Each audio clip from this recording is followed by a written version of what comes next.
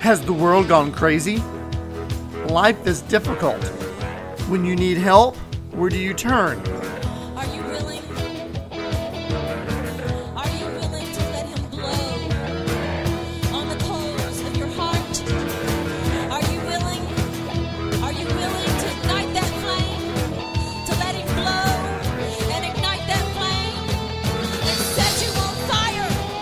And set you on fire to consume this county, to consume this state, to consume this world. Welcome to Christian Impact, impacting your life with spiritual truth.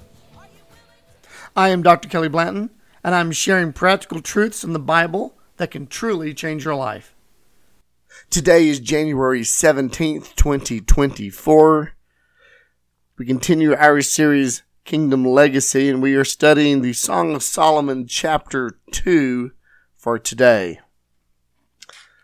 Let's just jump right on in to the reading of the passage. Song of Solomon, chapter 2. I am the rose of Sharon and the lily of the valleys. Like a lily among thorns, so is my love among the daughters. Like an apple tree among the trees of the woods, so is my beloved among the sons. I sat down in his shade with great delight, and his fruit was sweet to my taste. He brought me to his banqueting house, and his banner over me was love. Sustain me with cakes of raisins, refresh me with apples, for I am lovesick. His left hand is under my head, and his right hand embraces me. I charge you, O daughters of Jerusalem, by the gazelles or by the does of the field, do not stir up nor awaken love until it pleases. The voice of my beloved, behold, he comes, leaping upon the mountains, skipping upon the hills. My beloved is like a gazelle or a young stag. Behold, he stands behind our wall. He is looking through the windows, gazing through the lattice. My beloved spoke and said to me, Rise, my love, my fair one, and come away.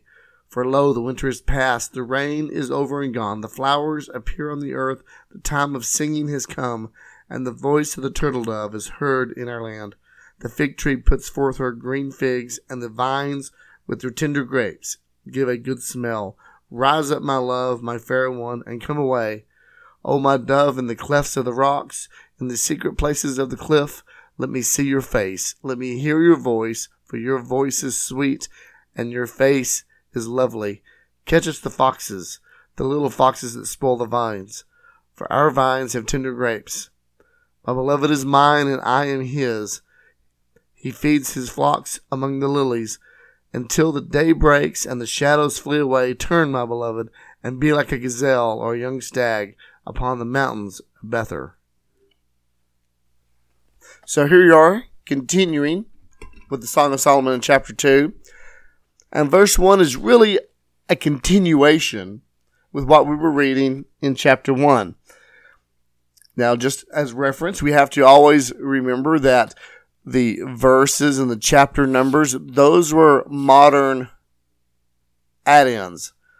And I hate to say modern, but I guess if you're looking at 2,000 years of New Testament and 4,000 years of Old Testament type of, it's a modern. It's been more recent in the text history, but we have added those in for our references. The original is just one big Song of Solomon. There is no chapters dividing out. And so chapter 2 verse 1 is really ending off with the Shulamite speaking. In the end of chapter 1, she says, Behold, you are handsome, my beloved. You are pleasant. Our bed is green. The beams of our house are cedar. Our rafters are fir. And then she continues speaking, saying, I am the rose of Sharon and the lily of the valleys. Now, I think this is important to sort of stop and make a comment about, even though we're just getting started. So we're going to stop as we get started. Because many times when you hear the statement, the rose of Sharon, lily of the valleys, we always attribute that to being Jesus. Jesus is the rose of Sharon. Jesus is the lily of the valleys. However, that's not what this is here in the scripture. This is the bride saying that she is the rose of Sharon, that she is the lily of the valleys. And even when you look at the passage in Hebrew, it's written using the feminine form of I, because the bride is speaking. So there's no even arguing it. Well, I don't like that breakdown. Maybe it should be. No, it's the bride is speaking. It's a feminine form being used here. This is the bride. This is not the bridegroom or Jesus speaking. So Jesus is not the Rose of Sharon. The bride is the Rose of Sharon. And I also want us to note that in saying that, so we have a rose, we have a lily, and then we have valleys. Notice the valleys is plural. There are multiple valleys. Now, what all can this possibly mean? What are we talking about here? The Rose of Sharon, the lilies of the valley. The comparison here is the bride's talking, she's comparing herself with a wild rose or lilies. Both of those grow in very hostile environments. And I do want to say, excuse me, we've had a really rough week here where I'm at with dust storms, and my sinuses and throat is extremely torn up, so I know my voice is not up to normal standards. Not that I'm a radio personality, but it is a little rough, so forgive me with that. But going back to this, the bride compares herself to wild roses or lilies, and these grow in very harsh environments. I live in the Chihuahuan Desert, and if you can get a rose bush started, my wife plants roses. We battled about a 50-50 survival rate when she first started, but we've got lots of rose bushes going. Once they get started, they're really hard to get rid of. Someone, if they move into this house that we're in after we're long gone, they can chop them rose bushes down, and they're just going to keep coming back and coming back and coming back. Once they get established, they're really hard to get rid of because they do well in harsh environments. That's why we planted them here in this desert, because they do well. They do well in the desert. Matter of fact, in the winter here in the desert, they don't die. They actually explode in growth because it's cooler. But lilies are the same way. They can handle harsh environments. And it's the lily of the valleys. And valleys can often represent difficult times, difficult circumstances of life. And so here we find in the midst of difficulties, in the valleys of life, we find the bride being the rose, the lily, that beautiful growth in the midst of a harsh condition.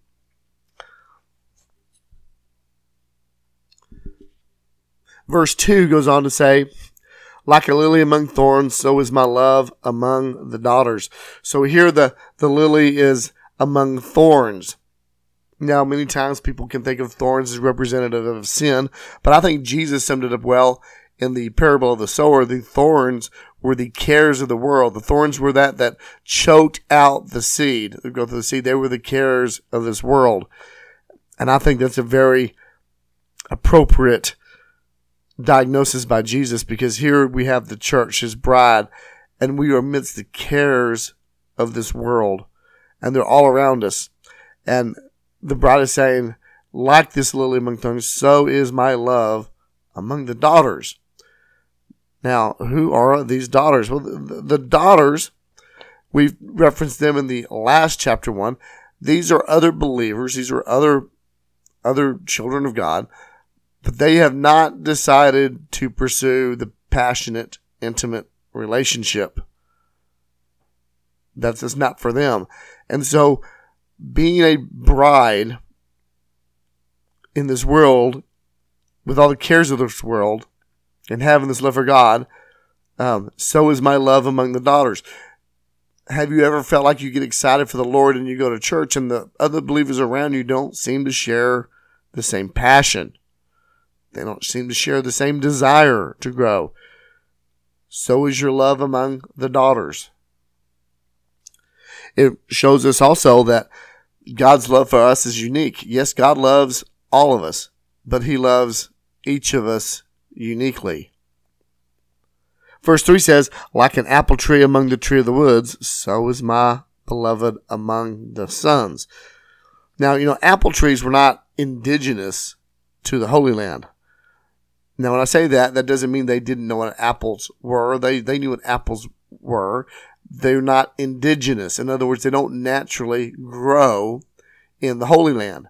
So if you found an apple tree growing in the Holy Land, it was because somebody put it there on purpose. It had been planted there for a reason. you may not be expecting to find it. So if you were just trampling through some forest in the Holy Land, you would not expect to find an apple tree because it's not something that naturally grows there. And yet, there is this apple tree. It's like, whoa, where did this come from? Who put this here? So is my beloved among the sons. You know, when Jesus came, he called himself the Son of Man. You know why? Because he became a man. He became, you know, if humankind, if we are the sons of God, he became one of us. He became one of the sons. And he walked amongst us. And he was like a man. He's just like a normal man, except for he wasn't a normal man.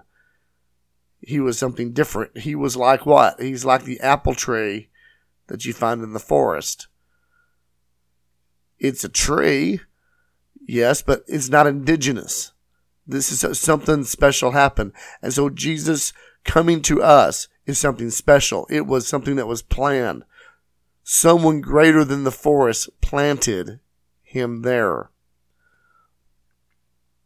Verse 3, I sat down in his shade with great delight. To sit implies a form of submission, and with great delight, you're happy, you're ecstatic to be there. You're willingly submitting. This isn't a begrudgingly submitting. And also, again, talking about a desert, it's a place to sit in the shade. You get away from the heat. It is a delight. You know, if you stand out in the sun, you get burned. Have you ever been burned by the world? Remember, this is a lily amongst the thorns. These are the cares of the world. And suddenly you look and there's this person among men that's like the apple tree amongst the forest. He is a purpose, destiny. Because Jesus is different. And you want to submit into his shade to get away from being burned by the world. And his fruit was sweet to my taste. And you start thinking about fruit, you know, I'm even thinking of the fruit of the Spirit. Love, joy, peace, patience. But work can also be the product of your hands, the work of your hands, the things that you're doing. See, the things that Jesus does is sweet. And it's eternal. And before he brought me to his banqueting, verse 4, he brings me to his banqueting house. So we noticed in chapter 1 we were receiving the kisses of the bridegroom.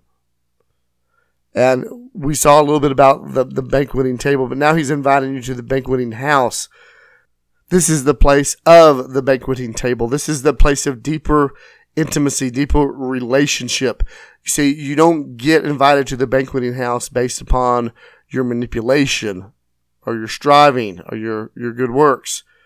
It's an invitation because it goes on to say, and his banner over me was love. It is his love for us that invites us to have a place with him. A banner is a place it symbolizes rule, dominion, reign. Listen, the reign of Jesus over you and I is of love. I know there's scriptures talking about the Messiah is going to rule with an iron scepter, and that's true in his second coming. It's one reason why the Jews missed him the first time. They thought he was coming with that iron scepter. But you see, right now his banner is love. It's not iron, it's of love right now. We're under this time of grace. Verse 5, sustain me with cakes of raisins, refresh me with apples, for I am lovesick. To sustain means to strengthen you. So the bride is asking to be sustained, to be spiritually nourished, to grow. Now, again, we are interpreting this from the viewpoint of the church and Jesus, the bride and the groom. If you were looking at this as a more literal, these cakes of raisins has got a lot of sexual things to it. Solomon gave away raisin cakes after the temple was made so that the people would go home and have children. There's a lot of things to that. But in the context of looking at this as Jesus and the bride, or the church, Jesus and the church, or the bride and the groom, And that type of relationship here, and this is sustaining. And then we refresh me with apples, and I'm lovesick. This is the fact that the Lord is going to supply His church everything they need to be strengthened spiritually, physically, and emotionally. He is going to nourish and strengthen us so that we can be sustained. Sustained means that we can continue on with what it is He's called us to do. Verse 6, His left hand is under my head, His right hand embraces me. Well, the left hand would, under the head, that speaks of support and security. Again, we're talking about Jesus in the church here, not a literal marriage consummation. We're not going there. But when we're looking at it from the church and Jesus is holding His church, and the left hand, the one that's underneath His bride, is supporting and providing security. If a man was doing to grab a hold and dip his bride down, that's the hand that holds and secures her. It provides that security. The right hand, on the other hand, symbolizes compassion and comfort as it embraces. See, this is what Jesus wants to do to us. He wants to provide us with support and security, yet compassion and comfort. Verse 7, I charge you, O daughters of Jerusalem, by the gazelles or by the does of the field, do not stir up nor awaken love until it pleases. Now, this word charge is not a credit card. I charge you. It's like I promise to you, or I commit to you. This promise or this commitment. And it says, daughters of Jerusalem. So he's speaking to other believers, not just to the bride. These are other believers. Now, the gazelle or the doe that's mentioned here, these are a type of deer. They're very fleet-footed. They're very fast. They're an animal. They get startled very easily. They get distracted very easily, and they withdraw. And these daughters of Jerusalem, these other believers, have a tendency to be easily distracted and drawn away from intimacy from the Lord. And it says, do not stir up or awaken your love. See, the bride wants to be free from all earthly interruptions that's going to come between her and the bridegroom. The daughters of Jerusalem will attempt to stir up their love, but they're not ready.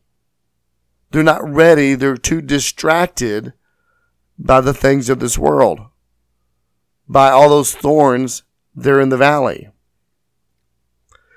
Verse 8 says, the voice of my beloved, behold, he comes leaping upon the mountains, skipping upon the hills. See, the bride is saying, the voice of my beloved. She can hear the bridegroom is beginning to call. And he's leaping upon the mountains. Now, what are mountains? Jesus told us if we had faith of a mustard seed, we could tell the mountain to move. You know, these mountains are the obstacles, those things in life that we have to conquer, to get over.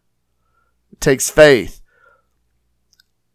You know, if a mountain is some type of obstacle, I guess a hill is like a hindrance. It's not as big as that mountain, but it's still something we have to deal with. When you listen for the voice of God, when you listen for the voice of Jesus, when you listen for your bridegroom, and you can hear, wait, there's that voice, and you go look, we find that Jesus, he's leaping on top of our obstacles. He skips through those things that hinders us. In other words, they are not a barrier for him. He just leaps and skips right through the things that boggles us. And it says, my beloved is like a gazelle or young stag. Behold, he stands behind our wall. He's looking through the windows, gazing through the lattice. Now here the bridegroom is being compared to a gazelle or young stag. But he's not like a gazelle or doe. Those are fast, but they get startled, distracted. This is a gazelle or young stag. In other words, he's fast, he's fleeted, but as a stag, he's looking for the doe. And in the season when the stag looks for the doe, nothing is going to get between him and that doe. They can, for deer hunters, when a buck's looking for a deer, he's, in one sense, they can say he's almost silly or stupid because he'll run through anything. He'll fight anything to get to that doe. Well, Jesus isn't stupid. But the picture here is that he's not going to let anything stand between us. That's why he's leaping on the mountains and skipping through the hills. He's coming for us. And yet, in the midst of that determination and quickly, because it's a fast moving animal. He's really fast. And yet, despite all this, he's a gentleman. He doesn't break down our walls. He doesn't kick in the doors like some wild animal. It has to have us. Instead, it says, notice, he stands behind our walls. He looks through the windows. He gazes through the lattice. See, our Jesus is a gentleman. He's not going to force us to go with him. But he's going to go right up to the door, right up to the window, and he's going to look in at it because he's longing for us to respond to him. He's longing for us to break down that barrier to be with him. And in verse 10, he's in that spot where he's at the lattice or at the wall or at the window. Verse 10, my beloved spoke and said to me, rise up, my love, my fair one, and come away. See, he comes all the way to the spot, and then suddenly we're listening for his voice. And what does he say? Rise up, my love, my fair one, come away. See, the fair one, he's calling you beautiful. He's calling you something you are not. And because he does, you become. I mean, we could be ugly, and if Jesus says we're beautiful, suddenly we are beautiful. Because we are what he says we are. I think that's one thing I get really frustrated with the sinner and the saint syndrome. There's a segment of Christianity that wants to beat us down that we're all sinners, we're all sinners, we're all sinners. Yes, I understand. I'm not perfect and I have sin. I'm not going against this type of doctrine, but if God says I'm a saint, I need to quit saying I'm a sinner and I need to start pursuing the life of a saint. I'm not saying I'm perfect. I'm saying I need to pursue the life and the thing that he's called me that I am. And quit saying, no, God, you're wrong. I am this. God's not wrong. If God says you are something, then you are, and you need to start living like it. Here he's saying we're fair, and he wants us to rise up and come away with him. Verse 11, for the winter is past, the rain is gone. Listen, the winter, this is your old life. This is the dead part of your old life. It's gone. The rains, the storms, the things that happen in the winter that destroy and is eerie, that is now all gone. That life is over. Verse 12, the flowers appear on the earth. The time of singing has come. The voice of the turtle dove is heard on land. Listen, it's time for spring. It's time for new life. Jesus has made you and I new. We are new creations. We have a new life in him. It is time to step forward into that life, into the time of new life, where there's singing and joy. Why? Because that is what he has prepared for us. The sound of the turtle dove, the sound of the Spirit speaking you in the new love language. Verse 13, fig trees put forth her green figs, and the vines with tender grapes give a good smell. Rise up, my love, my fair one, come away. Again, this is a time for fruitfulness. Figs, when they first put out fruit, they're different than other fruit. If you cut off an apple and it's green and you let it sit out, it'll ripen. There's a lot of fruit. You can get with, grapes and plums and strawberries. I can pick a green strawberry, and if I let it sit long enough, it'll turn red. Figs are not that way. If you pick a green fig, it stays green. It never ripens up. For a fig to ripen, it must remain connected to the vine.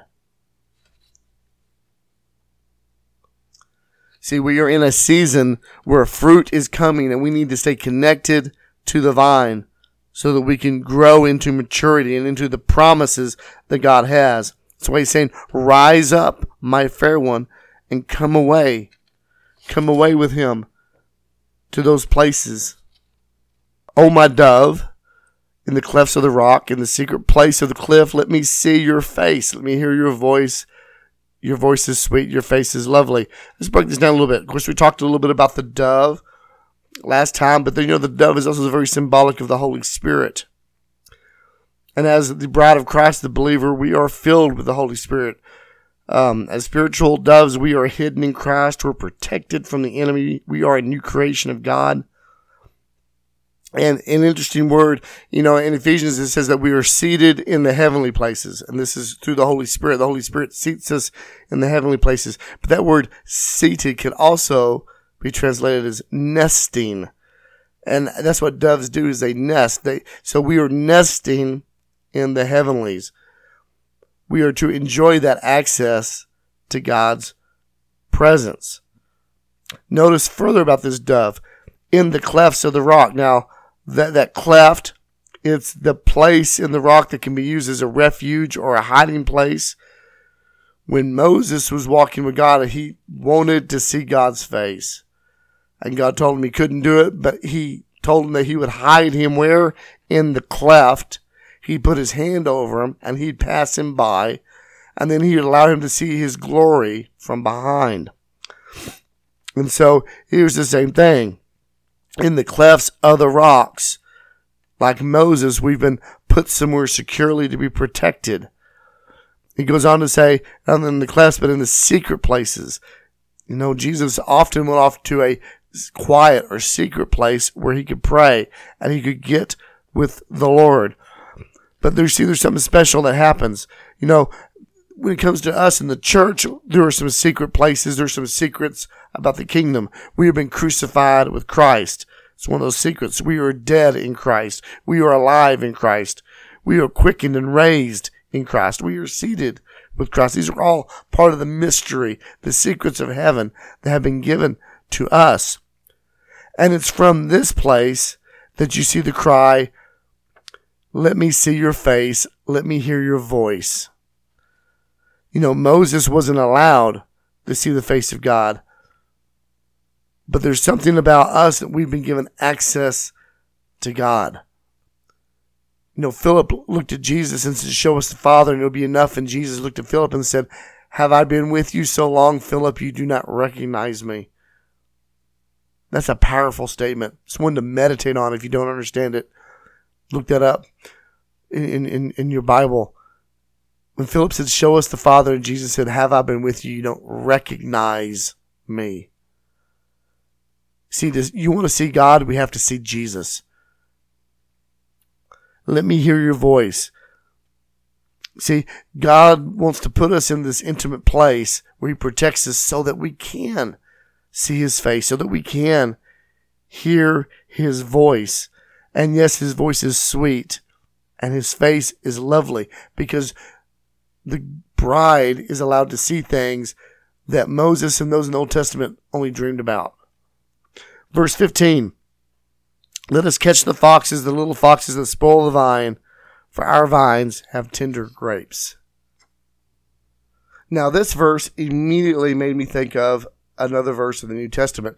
Luke 9:57-58 says, "Now it happened as they journeyed on the road that someone said to him, 'Lord, I will follow you wherever you go.' And Jesus said to him, 'Foxes have holes, birds of the air have nests, but the Son of Man has nowhere to lay his head.'"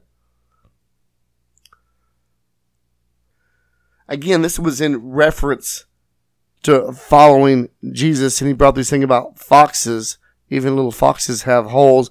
And here, this is, "Let us catch the little foxes that spoil the vine." I've had a pastor try to describe this to me when I was younger and in training. It's the little things in your life that can destroy the bigger picture or your bigger dreams. As a young minister, they would try to tell me it's the little foxes that destroy the vine. In other words, there's ministry, there's these callings, there's these hopes that I have.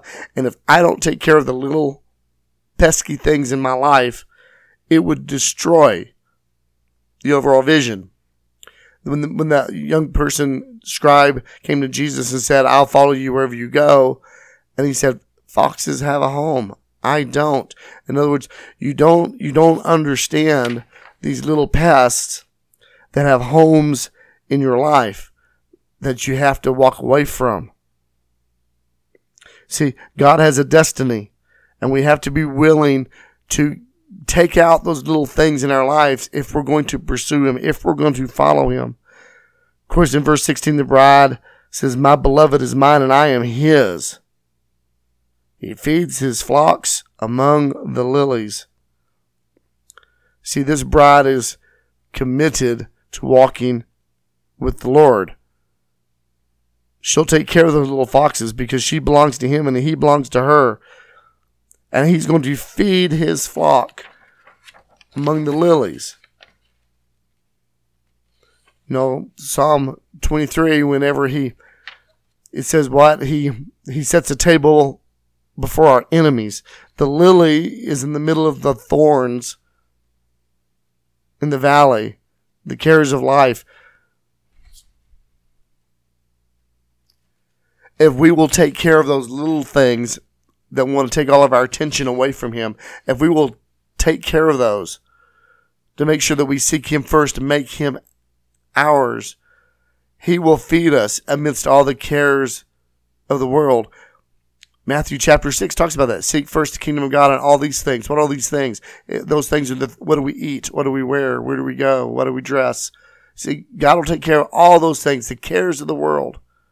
In the midst of all those, he will take care of us. He will feed us in the midst of all those things. Verse 17. Until the day breaks and the shadow flees away, turn, my beloved, and be like a gazelle or a young stag upon the mountain of Bether.